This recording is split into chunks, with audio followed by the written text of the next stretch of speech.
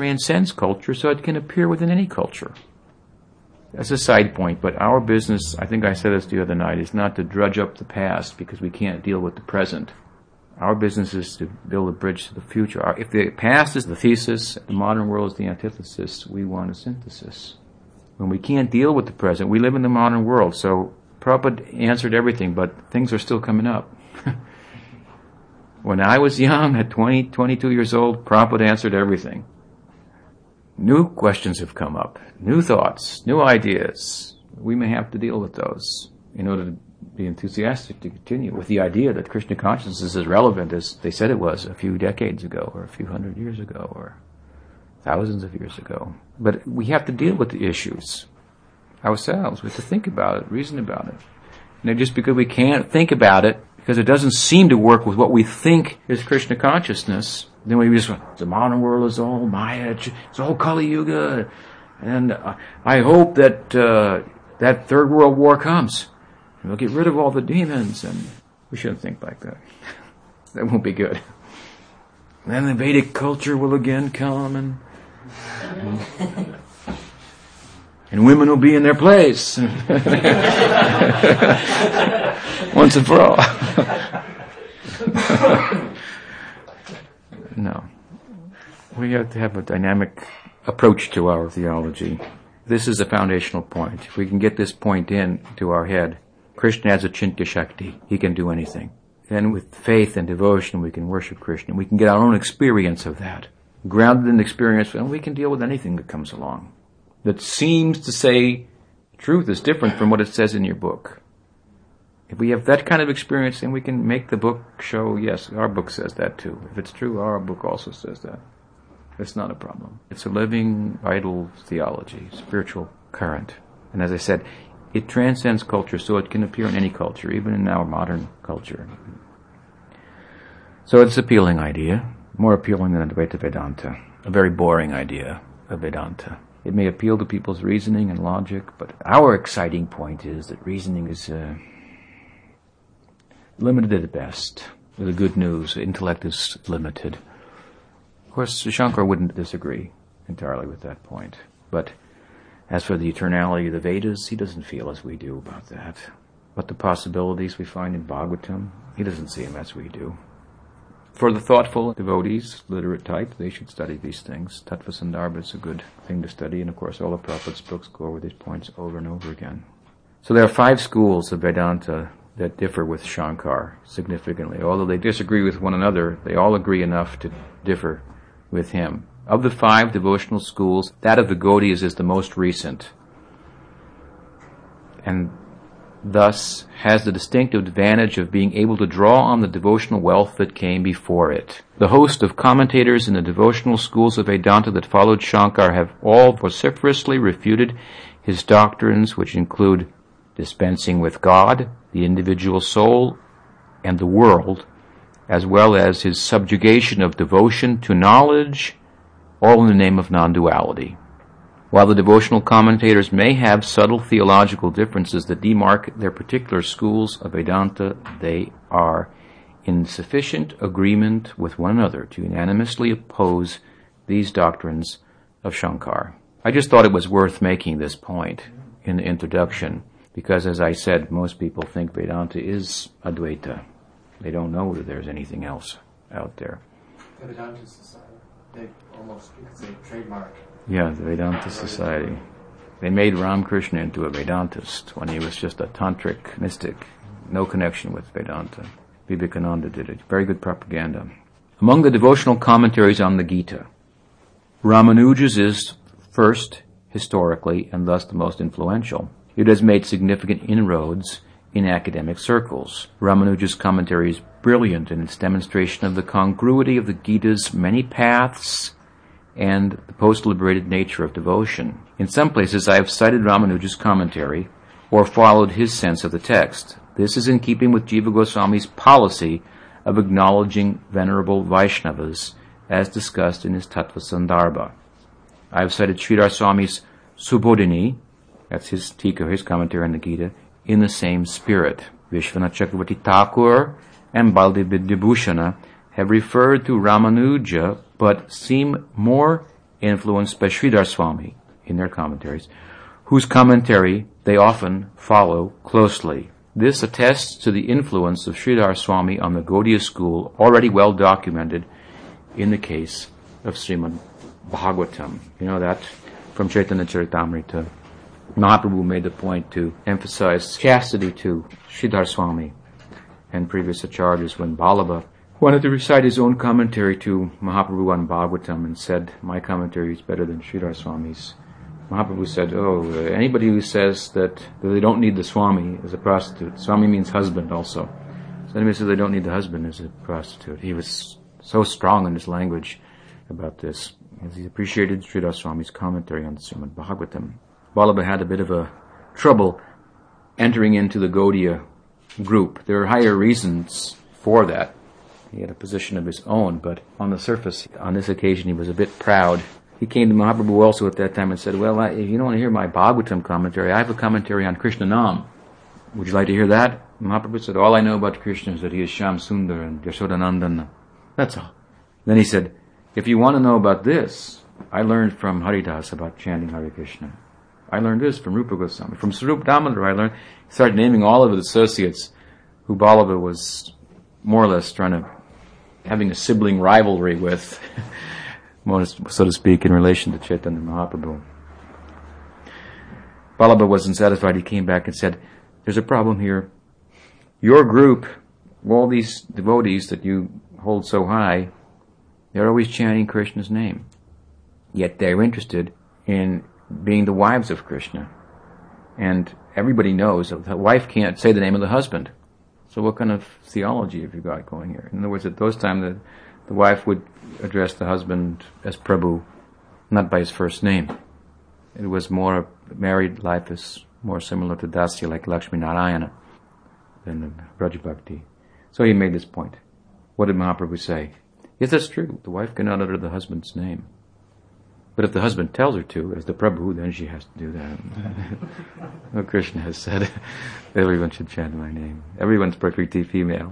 He's the husband of everyone. So, Mahaprabhu appreciated Sridhar Swami's commentary on Srimad Bhagavatam. The Gaudiya Acharyas, Baladev Vidyabhushan, Vishwanath Chakravarti Thakur, they've taken a lot from Sridhar Swami's commentary. In many places they've commented as per Sridhar Swami. Also relevant to the present work, this one, is Advaitin Madhusudan Saraswati's Gurartha Deepika commentary on Bhagavad-gita, which Vishwanath Chakravarti Thakur cites numerous times. In the interest of substantiating the plausibility of the Gaudiya understanding of the Gita, I have cited Madhusudan Saraswati's commentary in places. As Neo-Advaitins may think the Gaudiya rendering a stretch in places, it will be useful for them to know that such a highly renowned scholar and guru of the Advaita lineage is often supportive of the Gaudiya interpretations of the flow of Sri Gita's verse and its emphasis on devotion. Madhusudan Saraswati is a scriptural genius, and at a time when the Madhvas had come out with a document that was very embarrassing to the Advaitins and held them in check for a long time. Madhvas, of course, directly, face-to-face opposed to the Advaita philosophy of Shankar. In fact, his philosophy is called Dvaita Vedanta instead of Advaita Vedanta. So his successors had come out with a document that was very damaging to the Advaitins, who had a wide circle of popularity, wide congregation. And Madhusudan Saraswati wrote Advaita Siddhi, which reversed that.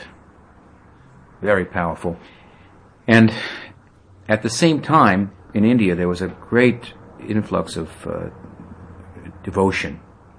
All types of devotional movements were springing up. Chaitanya Mahaprabhu's, of course, which was the most important.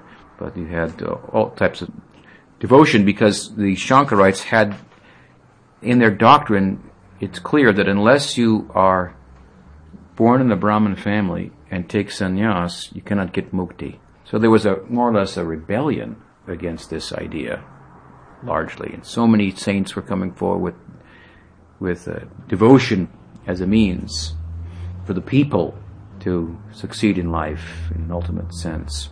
So now, Madhavasudana Saraswati then wrote his Bhakti Rasayana, his commentary on Bhagavad-gita, and Bhakti Rasayana, he follows what Rupa Goswami did to an extent. And he takes all of the aesthetic ideals, all the different bhavas, rasas, Shanta, Dasya, Sakya, Vatsalya, Madhurya, and he analyzes them all according to Vedanta, and his conclusions are different than Rupa Goswami, but people read this and they think, what a great devotee he is. They read his commentary in Bhagavad Gita and they think that he's a bhakta.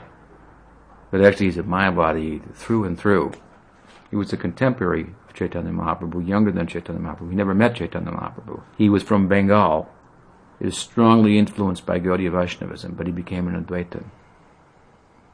He really kind of like pushes the envelope of Advaita Vedanta in terms of his emphasis on devotion, because Shankar did not emphasize devotion very much. He thought it was more or less for the less intelligent.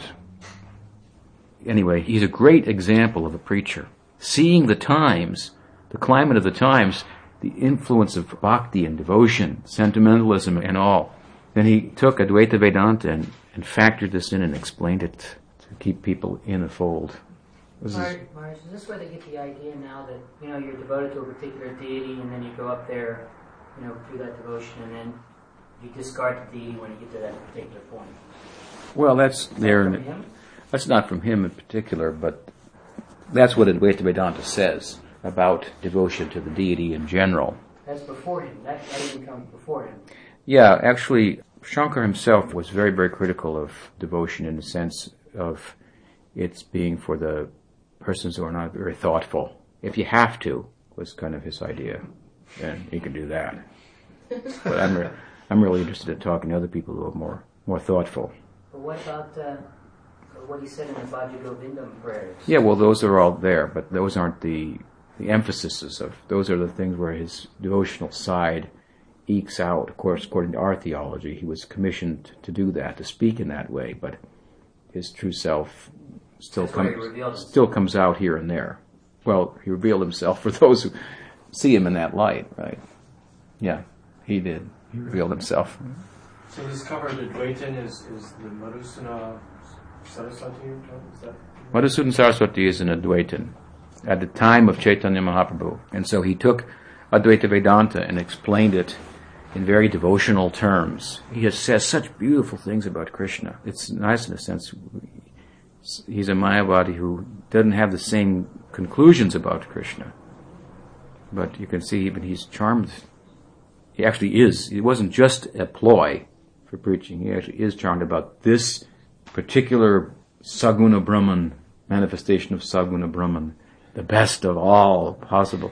But he's an Advaitin through and through, so we shouldn't be deceived by Madhusudana Saraswati, but we can, as he has shown very artfully a way to preach, we are also doing the same and employing him in that by citing here and there his sense of different verses where he admits that, this one says this, it's about devotion and so forth. Because people will read and say, oh, you're stretching it. But he shows grammatically and whatnot how it can be seen in that way. He agrees with us. Not everywhere, but where he does, then we cite him. So, and just further background, Sridhar Swami what time did he live and what line did he come in? Sridhar Swami was in the line of, same as Ballabha, which is the Rudra Sampradaya. His dates I don't recall. There's the whole story about him, of course. Sridhar Swami's Bhagavatam commentary was controversial because it had so much devotion in it, and it was taken and placed in Kashi, Benares, before the deity of Lord Shiva, and then the statement came out, Rajveti, a little different than the one you find in Chaitanya Charitamrita. I know, Shiva said. Amveti, Sukaveti, Sukadev knows. Rajveti, Naveti. The king, Parikshit, may know, he may not know. Vyas knows, but Sridhar Swami knows, by the grace of Lord Nrsingadev. Nrsingadev was the deity of Sridhar Swami. That was his Ishtadevata. So, Bhagavatam was accepted then widely. It was considered to have been ratified by Lord Shiva himself. Maharaj, that's different from Aham Vedmi, Sukaveti, Vyasaveti, Naveti Va. Yeah. Where did that come from? That is a verse given in Chaitanya Charitamrita by Krishnadas Kaviraj Goswami with no, it seems to be his own verse. It's the same import, but it's not, in one sense, it's the same. The first two lines, but the second lines aren't relative to Sridhar Swami's commentary. So let me continue. I want to try to finish this tonight. The commentaries of Vishwanath Chakravarti Thakur and Baladev Vidyabhushan in the Gaudiya lineage are, in comparison to Ramanuja's commentary, far less known. True to their devotion to the sweet Krishna of Braj, their explanation of the Gita brings a charm to the text that Ramanuja's does not. Moreover, they place greater emphasis on devotion, both in terms of its power to afford the highest salvation and in its magnanimity in extending itself to the lowest section of society. I have cited these two principal Gaudiya commentators throughout, and naturally I am principally indebted to them. Although Sri Vishwanath and Baladev Vidyabhushan occasionally differ, their differences remain within the parameters of the lineage's devotional conclusions, Siddhanta. And as far as possible, I've tried to show their differences throughout, which is illuminating, that they could have different opinions about the verses and what they mean. These two have elaborately demonstrated from their knowledge of Sanskrit and the entire corpus of sacred literature instances in which some verses can take on a special meaning that is hidden from the vision of those whose eyes have not been tinged by the salve of love for Krishna. Perhaps Gaudiya commentators appear to go out on a limb more than anywhere else when they find Braj Krishna speaking in the Gita.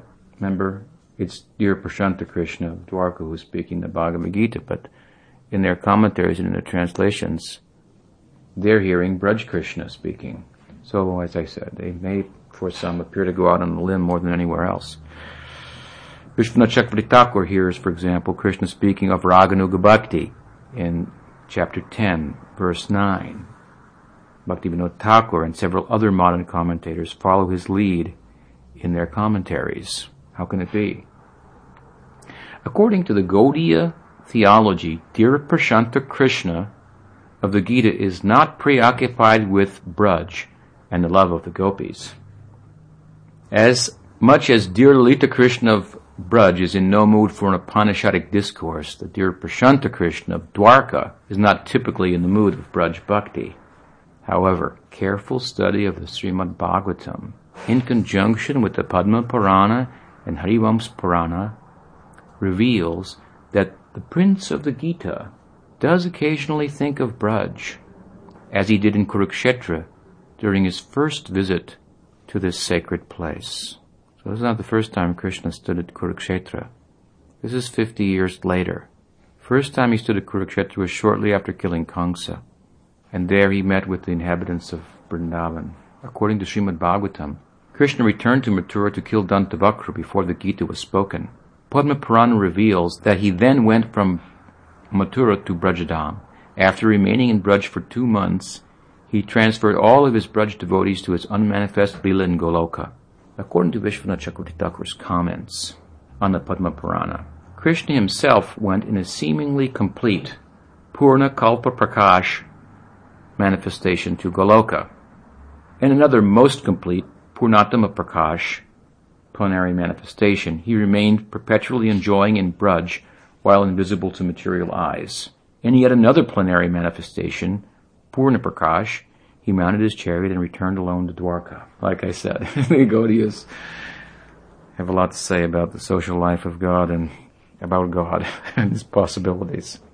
You follow that? What it means is this. Krishna now, Dwarkadish Krishna, is speaking Bhagavad-gita. And Krishna, who related with the habits of Braj, has gone with them to Golok. That would seem to leave Dwarkadish Krishna on earth and Braj Krishna not on earth. Now you see, Dwarkadish Krishna has feelings about Braj, and we'll hear about that. They're documented in the scriptures. But the reasoning would be, as long as Braj Krishna is present, in other words, Braj Krishna becomes invisible and Mathuresh and Dwarkadish Krishna manifest for those leelas. But if the Braj Krishna is gone to Golok, then it would seem theologically impossible, according to Gaudiya theology itself, for Dwarkadish Krishna to have sentiments of Braj Krishna, because when Braj Krishna is present, he's partially manifest in Mathuresh Krishna and Dwarkadish Krishna. Therefore he can have those feelings. But if he's gone altogether, then not. But Vishwanath Chakravarti Thakur has explained like this. Now he hasn't explained it in his Bhagavad-gita commentary. I'm just drawing this out to support how the Gaudiya Acharyas can theologically, and from the point of view of rasa, be correct in hearing Braj Krishna in Bhagavad-gita. Hear Krishna speaking about Raganuga Bhakti, and how can it be in Bhagavad-gita? We're trying to put all this information together to substantiate this point and support our previous acharyas. So, the idea is that in a complete form, Purnakalpa Prakash, he went to Golok. But in Purnatama Prakash, even more complete, he remains in Vrindavan, always, unmanifest to the material eye. And in another form, he's gone as Dwarkish Krishna. So he is present and still on earth. So the sentiments that Dwarkish Krishna expresses at other times, previous to the speaking of Bhagavad-gita, with regard to Braj Bhakti, those sentiments can be experienced while he's speaking Bhagavad-gita to Krishna, and why should they not when he's doing it in Kurukshetra, a second time around? First time he came to Kurukshetra 50 years before Bhagavad-gita. The inhabitants of Vrindavan came there and Krishna spoke with gopis in the bushes. He told them, Mai bhakti ribhutanam ritatvaya kalpate. Many people ask me for eternal life. I give it. It's not a big thing. But the affection with which you've approached me, I'm purchased by that. My heart is with you. I surrender to you. This is what happened at Kurukshetra. Now Krishna's there again 50 years later. Don't we think that land will be Udipana for this? Stimulus for that? And you're going to talk about Dharma? Will it not touch Prema Dharma? The highest idea of Dharma? It must. And as we'll hear it when we get to the end of this 18th chapters, Arjuna understood that, and Mahaprabhu tested him. When Krishna came as Mahaprabhu, he tested him. Arjuna appearing as Rai Ramananda, the Ramananda Samvad, then conversation between Chaitanya Mahaprabhu and Ramananda Roy. God, Krishna, took the part of the disciple, and then Rai Ramananda, Arjuna as the guru. And Arjuna shows, I understood what you said about Bhagavad-gita in the deepest sense. Oh, such a high thing. It's about Prema Dharma of Braj. This is the farthest reach of what you were talking to me about then. Even I didn't have adhikari for it. You used me. I'm blessed by that. So following his return, Krishna's return, Krishna spoke Bhagavad-gita. That means after taking the inhabitants of Vrindavan back to Golok. This prince of Dwarka no doubt thought of the highest devotion of his Braj devotees from time to time while speaking of devotion to Arjuna. Indeed, as mentioned earlier, the entire Leela of Dwarka is not unrelated to Braj. Krishna went to Dwarka only for the sake of protecting his Braj devotees. As Sanatana Goswami finds Dwarka's prince calling out Radha's name in his sleep in his Brihad Bhagavatamrita, Gaudiya commentators have heard him speak of Braj Bhakti by reading between the lines of his song to Arjuna. Indeed, even within the embrace of his principal queen of Dwarka, Prince Krishna thinks of Braj and Radha's love.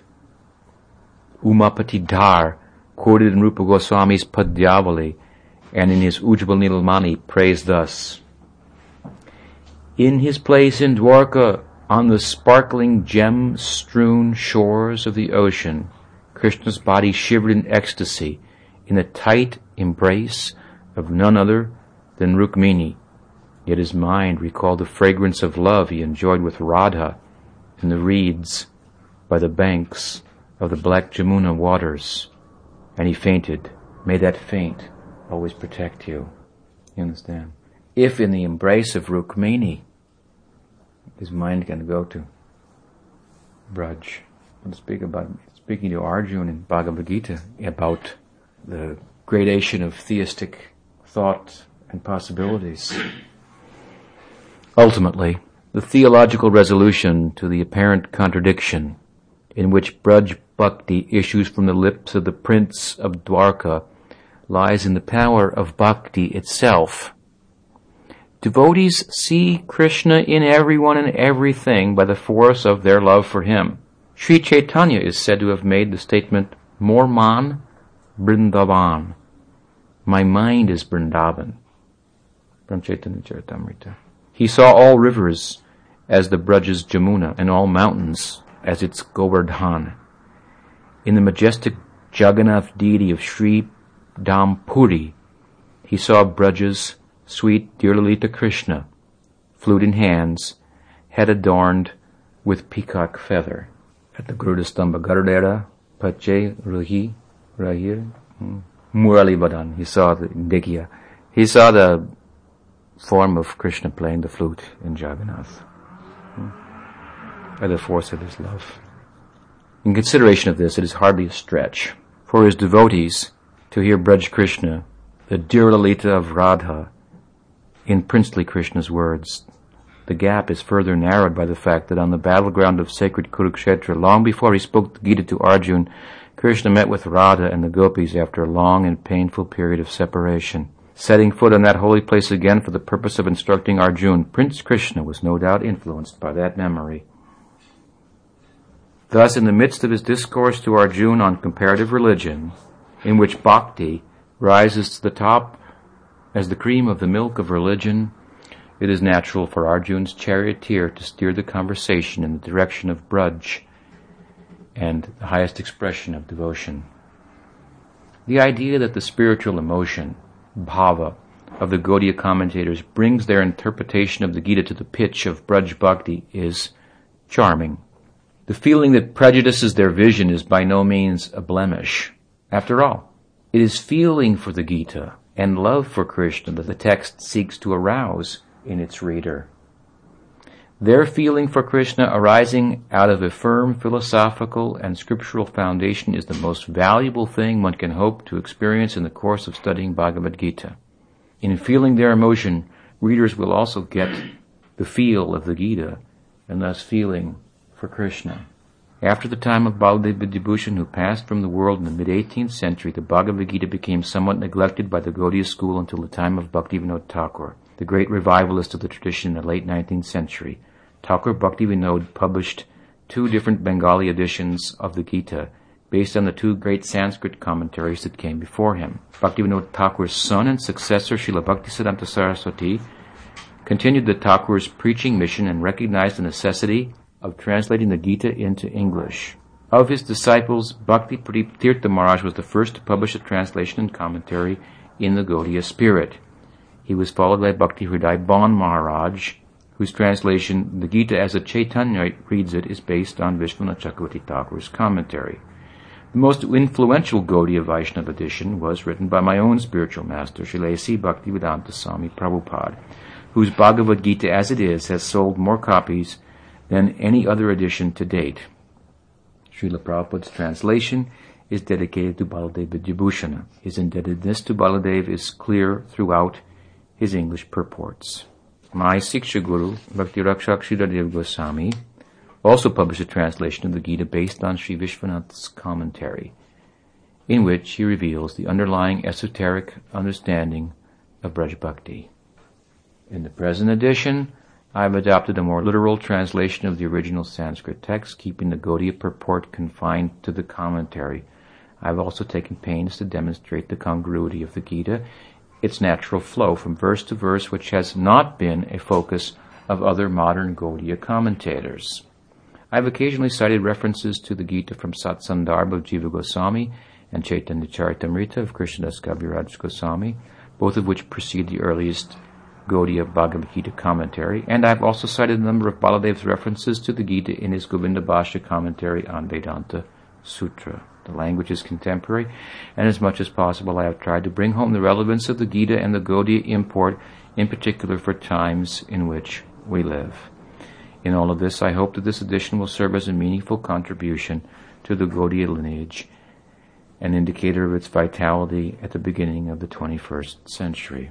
While I am hopeful that both practitioners and casual readers will find this edition helpful, I initially undertook the work for my own edification and purification. In this, I feel that my work has been a success, as it has given rise in me to real feeling for the Gita, Krishna, and Arjun. It is this feeling that I have attempted to weave into the text. May its careful study awaken spiritual sentiment in its readers as well, for it is this feeling that does not allow one to tire from hearing Krishna's ambrosial words, edition after edition, thrilled at every moment.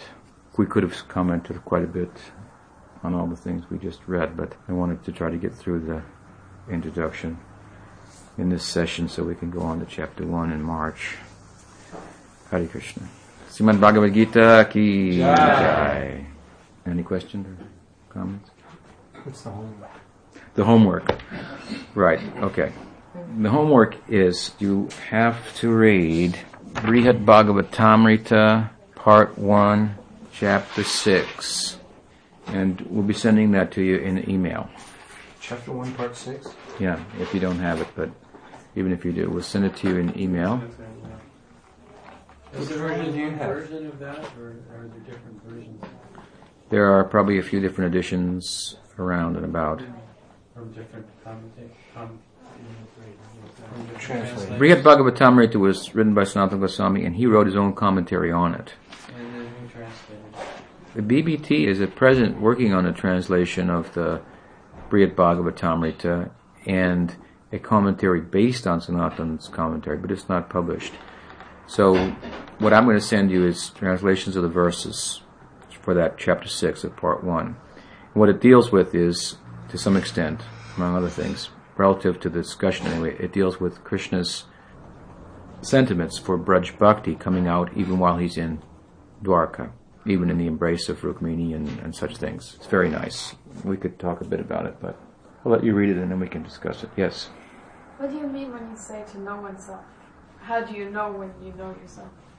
Well, really what I mean by that, there are different answers to that, and we can know ourselves in different ways. But what I meant by it is self-realization.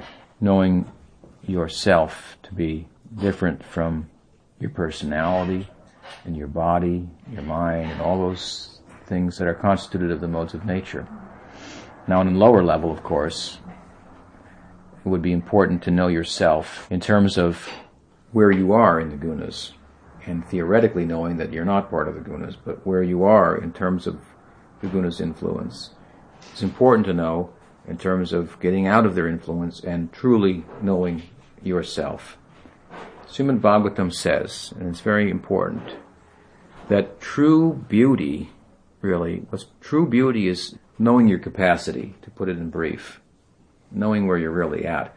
So it's important in that sense to know yourself as well. It means know where you are in terms of your capacity to practice. If you have faith in Krishna by the grace of a sadhu, then you have the capacity to engage in bhakti. You should be clear on that. Now, how to engage in bhakti? To what extent? Should you be a sannyasi, sannyasini, or should you be a householder? How should you do it? Do you have adhikari for Vaidhi Bhakti or Raganuga Bhakti? That then all has to be sorted out. So that's a lower level of knowing yourself, which constitutes, in the language of Bhagavatam, real beauty. Because there's nothing more ugly or clumsy than someone doing something that they're not really qualified to do. It's embarrassing to them and it's embarrassing to others. So you should know yourself in that regard. Now, you should take help in that regard too. One thing you should know about knowing yourself on any level is that one of the things that will be most helpful is hearing from people who know you. You know, you look in the mirror and you see yourself a certain way, and then somebody takes a picture of it and you go, "Oh, that's not me." Because, yeah, that's you. No, take it again. And Krishna, to know himself perfectly, had to look through the eyes of Radha. That's the whole conclusion of our theology, that he could best know himself by seeing through the eyes of one who loved him. So, if you can find someone who loves you, and of course on different levels, but especially on a spiritual level, someone and qualified person who cares about you, then from that person you can find out most about yourself, not only in terms of what it means to be a soul, but in terms of where you are in your present entanglement within material nature and what steps to take practically to move away from that. Yes? Now you're mentioning how we first have to know the Tattva Jnana before we can learn Rasa Tattva. Bhav. Before you can get bhav. Yeah. Okay. Vikriditam Brajavadu Bhyacha Vishnu. Why the word Vishnu is used in that slok? You understand? At the end of Rasa Leela, Sukadeva Goswami says, Vikriditam Brajavadu. Brajavadu means wives of the Braj. Vishnu is consorting with them. And Sukadeva Goswami, he's just narrated the Rasa Leela, and he says, so whoever hears this about the wives of Braj and Vishnu, they're consorting, he will get bhakti in his heart, and all the rogue, the disease of material existence will go away. So, therefore, you can just sit and hear the Rasa Leela. Why should you know any tattva? But who can just sit and hear Rasa Leela? Unless you know some tattva, why you would be interested to sit and why would you even go there? Why would that even come to your mind? Such a thing. And the word Vishnu is used. So it's clear that Sukadeva Goswami is also saying, you should know that he's God. God's habit consorting with these ladies. Just before that, the question is asked by Parikshit Maharaj, well, how is it that Krishna, who is the Dharma Seta, the very bridge of religion, could be going with someone else's wives? What does Sukadeva Goswami say? He's really their husband. He's the husband of their husbands. You gotta understand. He's the husband of everybody. That's who it is. Get that down first. Then you can understand the whole thing. Then it becomes charming. That person is doing that. Wow. That's noteworthy. Goodness. So that was the beginning of the question, because you mentioned how in order to make that transition, at the same time, and you made the point as well that Prabhupada emphasized and pounded in that Krishna is God, Krishna is God. But at the same time, from the very beginning, he also gave us a Krishna book. So along with this heavy pounding of the, I don't want to make the analogy shorter, but with that heavy pounding, then he's also giving the sweet taste of also Krishna Leela. So there seems to be some kind of prescription, some recipe that's, that when, as you progress, then the Krishna's pastimes become more prominent in your study, as opposed to the, being, on the Upanishadic level. So maybe you can speak to that. As one develops bhava, then he will study in a particular way. A bhava bhakta, or who has adhikar for raganuga bhakti, will do everything else that the vaidhi bhakti will do, but he will do it in a particular way relative to his taste. So the real thing is that you practice until you get ruchi, and then ruchi will guide you. Then you can guide others. If you get ruchi, then you follow your ruchi, follow your taste. It will lead you. When, in other words, my saying is, when you reach the point of ruchi, that is the precursor to bhav. Yeah, but understand my point. There's Prabhupada is the supreme physician, right? Who is? Prabhupada. Any guru. Yeah. And he's, like you're mentioning, emphasizing the tattva. But at the same time, from the very beginning, he gave us, Krishna book. Yeah, what do you kind of commentary in Bhagavad-gita do you think this is? What we're talking about? Krishna and Braj Bhakti, and if you listen to the class, I think it's pretty clear that we're not doing anything different than that. We're emphasizing the tattva to the extreme and bringing out the sweetness of Krishna and the importance of Braj Leela and so forth. This is the standard in our whole sampradaya. We're not just talking about the Aishwarya. We're not saying you take everything sweet about Krishna, put it over here. We're only going to talk that Krishna is God. We're saying we're talking that Krishna is God so that you can understand the sweetness over here. Now let's talk about the sweetness now. Okay? Now let's talk about it. Remember that he's God. Now let's talk about the sweetness. Remember that he's God. And then after a while you forget that he's God and you just sweetness only. But if they just go, we just talk about the sweetness and we don't need to talk about the God part, then it may not end up so sweet. Both things are there. Aishwarya is there in Vrindavan. The fact that Krishna is God comes out more clearly in Vrindavan than anywhere else. Innumerable universes are emanating from Vishnu. And from Krishna, innumerable Vishnus are emanating in Brahma Vimohan Leela. What more opulence, Aishwarya, could you imagine than what was exhibited in Vrindavan? The point is that these two things go together. We don't want to take away the godhood of Krishna. That is what makes Krishna Leela sweet. If he's not God, then, well, all kind of people are doing that stuff. The fact that he's God, that's what makes it sweet. So both things. Eventually we may forget that Krishna is God. That's another thing. In love with Krishna. That's our ideal. Then when he shows himself to be God, then that will just fuel our particular sentiment. When Krishna lifts Govardhan downhill, the cowherds are thinking, well, we better help him out. And they put their sticks up there. It never influences their bhava to think like Arjuna did. Oh, I'm sorry I sat in the same seat with you now that I see that you're God. So there's some differences. Our ideal is that Braj Bhakti. That's what we're talking about. But if we want to go there thoughtfully, scientifically, in Prabhupada's terminology, then we have to go step by step. So we are not recommending in this circle that everyone simply go and sit and just go to Radhakunda and do chant day and night and talk about Rasa Leela. We are giving you asked the formula. We are giving the formula. Books like this, they are teaching the formula. Just like our Guru Parampara. Yes? Talking about formula, you mentioned that devotee who said that he thought that he tried to know himself by knowing God first and discovered that it seemed better for him that he decided that he tried to understand the self and by that understand God. In other words, he thought he might have been doing it backwards. And so it's a formula and it's a step-by-step process. And I in my experience, I've sort of had the same experience myself. And then you were also talking, even just besides just trying to understand you're not the body, you might even have to start below that and become a good human being, even before you can come to understand that you're not the body. And I wish you would address that. One of the reasons I became really attracted to your writing, like in Joy of Self and then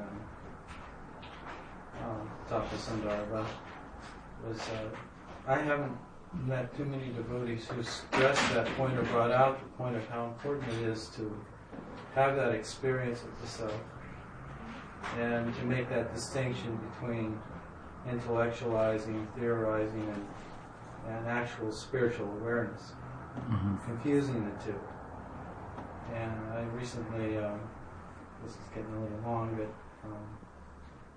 but at different times this question comes up to me, and Sadananda's ex-wife, she came and stayed for about a week, and she saw how much more I'm into Krishna consciousness now than I was a few years ago when the last time she visited.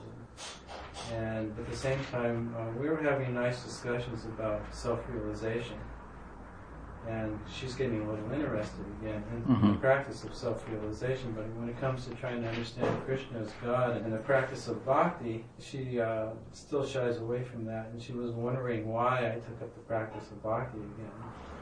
And I told her, well, for myself, that experience of self-realization really became a stimulus. And from the Krishna consciousness, the theology is really, really high.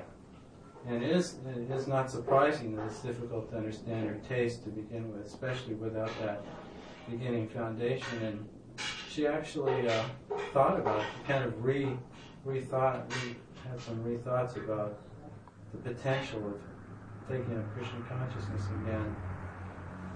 But then she said, why wasn't the basics stressed more? Trying to understand the self stressed more. Why was it more backwards? Or she had the same kind of experience? Well, the problem with the Gaudiya Vaishnavism, of course, is that it is a very high theology. It's a very, very high theology, and so it runs the risk of its members identifying with the theology intellectually, and it's a theology that says, for example, liberation is insignificant. Self-realization is like nowhere in comparison to Braj Bhakti. So that's a fact. But it's easy to hear that and then identify with, I want the highest thing, and then deprecate self-realization when you're nowhere near that. And then you may neglect aspects of the actual practice of Gaudiya Vaishnavism that will be helpful in terms of your becoming self-realized, etc. And then carry around a head full of theory and tell everybody that they're Maya, or they're a Mayavadi, or they're this, that, or the other thing, and end up finding, if you're lucky, that a lot of people think that you're really proud and irrelevant, and that you're not very spiritual at all. You're hardly even a caring human being. What to speak of self-realized, and the other things that you're talking about that we're no longer interested in. Even these lower things aren't showing up in you. So this has happened sometimes to devotees, and that's unfortunate. And it's the risk that's kind of run in a sense, if you're going to let something like this out of the bag, such a high thing, that it can be abused. It's a fact. But should it be kept in the bag? No. It should be let out, because somebody's going to catch it, and somebody's going to explain it, and then some other people are going to be able to. We have to just keep going with it. Gradually the group will get bigger who really kind of understands what it's about and how to apply oneself such that in the course of aspiring for the highest goal, we're aware of the different steps that we'll have to cross over and know where we are in terms of that, and equate our practice and our culture and our sense of being a devotee with how much we've developed in terms of those steps. The problem isn't Gaudiya Vaishnavism, but the problem, well, it is in a sense. It's, but you can't complain about mercy either. You just give something very special to people who are unqualified, then you're going to find problems. Welcome to the Gaudiya Sampradaya.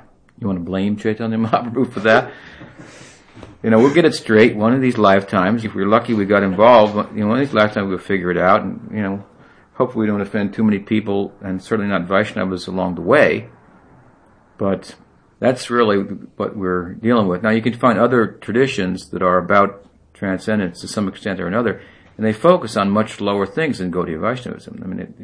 And therefore, they emphasizing those things, people may practice them in such a way that they become better human beings and maybe even have more experience of the self than devotees do. It's possible, than a devotee may. That doesn't mean that we should follow that path first. No, we should learn how to apply ourselves properly in sadhana bhakti. We all have a prescribed number of rounds to chant japa, for example. So you sit and do that. That's dhyan. Japa is really a limb of dhyan, of smaranam, of meditation. Do that. Practice. And if you sit down every morning for an hour or two and chant japa, focus on the holy name and not on anything else, day after day, you're wrestling with the mind, and it's yoga. You'll start to become self-realized. You'll find there's a difference. But if you think, we're not yogis, we don't sit down, and we got a lot of things to do for Krishna, a lot of service to render, just gotta preach. And then, shoot through the rounds and chant them while you're driving the car or whatever. Well, you can't expect to get the kind of results that you would otherwise if you approach the things the way the Goswamis have taught us to. So, got to be sensible about it. But there's no better course to take for self-realization than Krishna Bhakti. No better course. No more expedient course.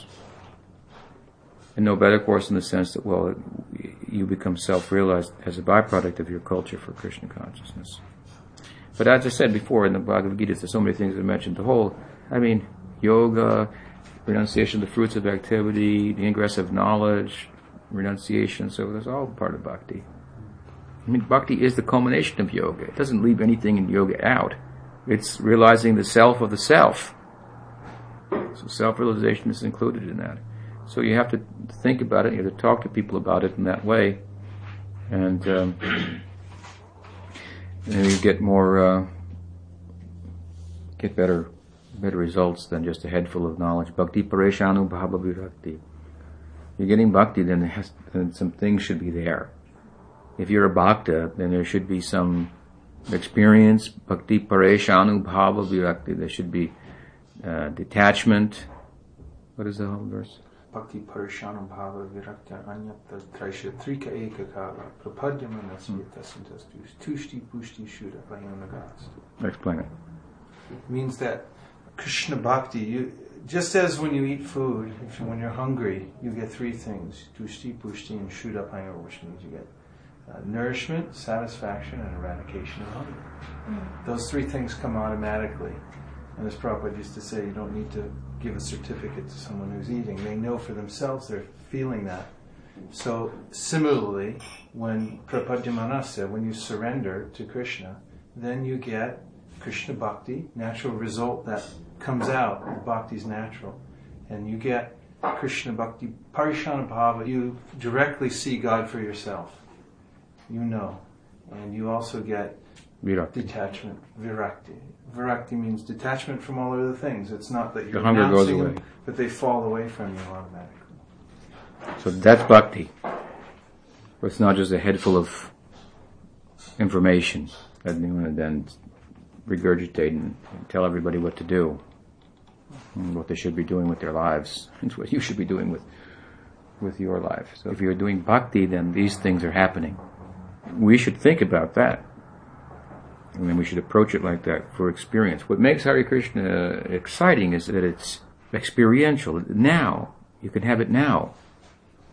You can have experience now. I mean, compared to the kind of the non-experiential religious orientation to a faith, you be a good person and you go to heaven afterwards. So you can have experience now. If you're not getting it, then you should make a complaint. You say, you go to your guru and say, I'm not getting. And he'll say, that's the whole problem. You're supposed to be giving. Not thinking about getting. Then you will get. Anyway, it's tricky, but you'll get experience. You have to give of yourself always, at all times.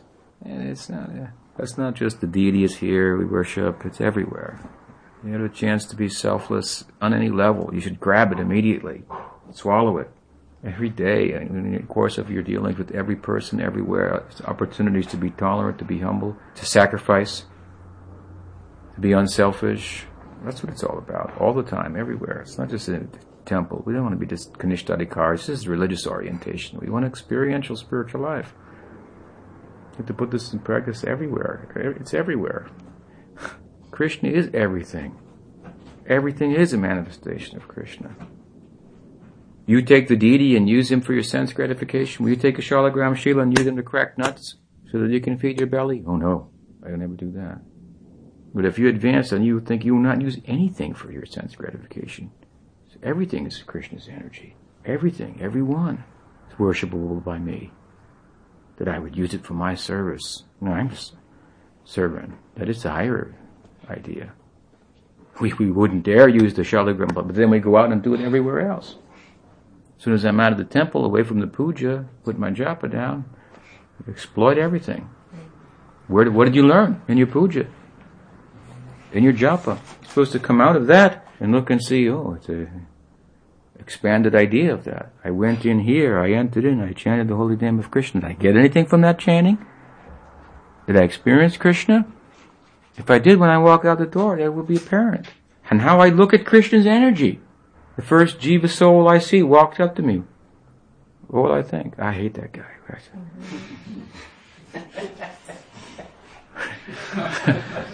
Well, Maharaj, we're used to labeling, we label people as karmis, or as gyanis, or as non-devotees. Actually, everyone's looking for love, whether they're a Christian or a Muslim or anything like that. So we should not tell a Ram Bhakta, Krishna's better. We should not... Only for fun. Gives them an opportunity to be strengthened. Prabhupada, I was walking with Prabhupada once in Vrindavan, and we went through the Vaikuntha Gardens, which is the gardens set up for the Rangaji deity, and they take the Rangaji deity on a parade. So we were walking through the gardens, and one man is coming the other way, and Prabhupada says, Hare Krishna. And Prabhupada had his cane, and the other man had a cane, and he picked up his cane and said, Hare Ram! And Prabhupada laughed, and we walked, and he said, he will not say Hare Krishna. He is the devotee of Ram. He will not say. And then he told a story. He pulled us aside, and he said, actually, in Rasa Leela, Krishna had disappeared with Radha, and he told a story. Ram came and offered jewels to decorate Radha and Krishna. Some story from somewhere. And he was, in his own way, he was telling us, actually, Krishna is superior to Ram. And we walked further, and we came all the way around the back the other way, and the other man's coming the other way back. And Prabhupada's prayers came and said, Hare Krishna! And he said, Hare Ram! And Prabhupada laughed. So for fun, we can do. The point is that we are nowhere with theory save and accept to the extent that that theory is fueling our actual practice.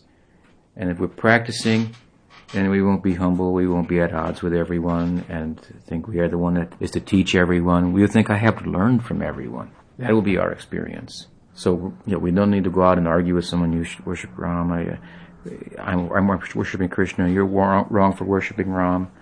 Worship Krishna. Don't waste your time like that. Then if you see someone worshiping Ram, you will think like Bhaktivinoda. He saw them worshiping Jesus and he thought, and in this place they worship my God like this. Oh, nice. You have to be Saragrahi Vaishnava. Bharabhahi means he carries a heavy load of his sectarian identification and externals and so forth. Saragrahi means Sar. We are interested in rasa. Mahaprabhu asked Ramananda Roy again, and what is the Sar, the essence of the sadhya, of the goal, of life?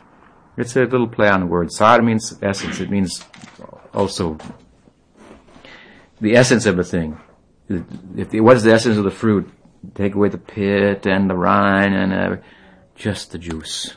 Nigamakalpataro galitam phalam shukumukadamritadata bhagavatam rasamalayam muhuroka. This we want. We're essence seekers. What is the Srimad Bhagavatam about? What is it? It's not a sectarian book, just with telling you we should wear these markings and dress like that. It's a book about love. Rasa. Drink it, he says. And when you pass out from drinking it, get up, drink it again and again. Drink the elixir of Srimad Bhagavatam. So, should we take prasad, Brahman? Yes. We are keeping with the theme of contemporary preaching in America with a contemporary American meal. Yeah. Vegetarian, I hope. It's a mystery. You see it, you don't know. Jai. Hare Krishna, Hare Krishna. Jai.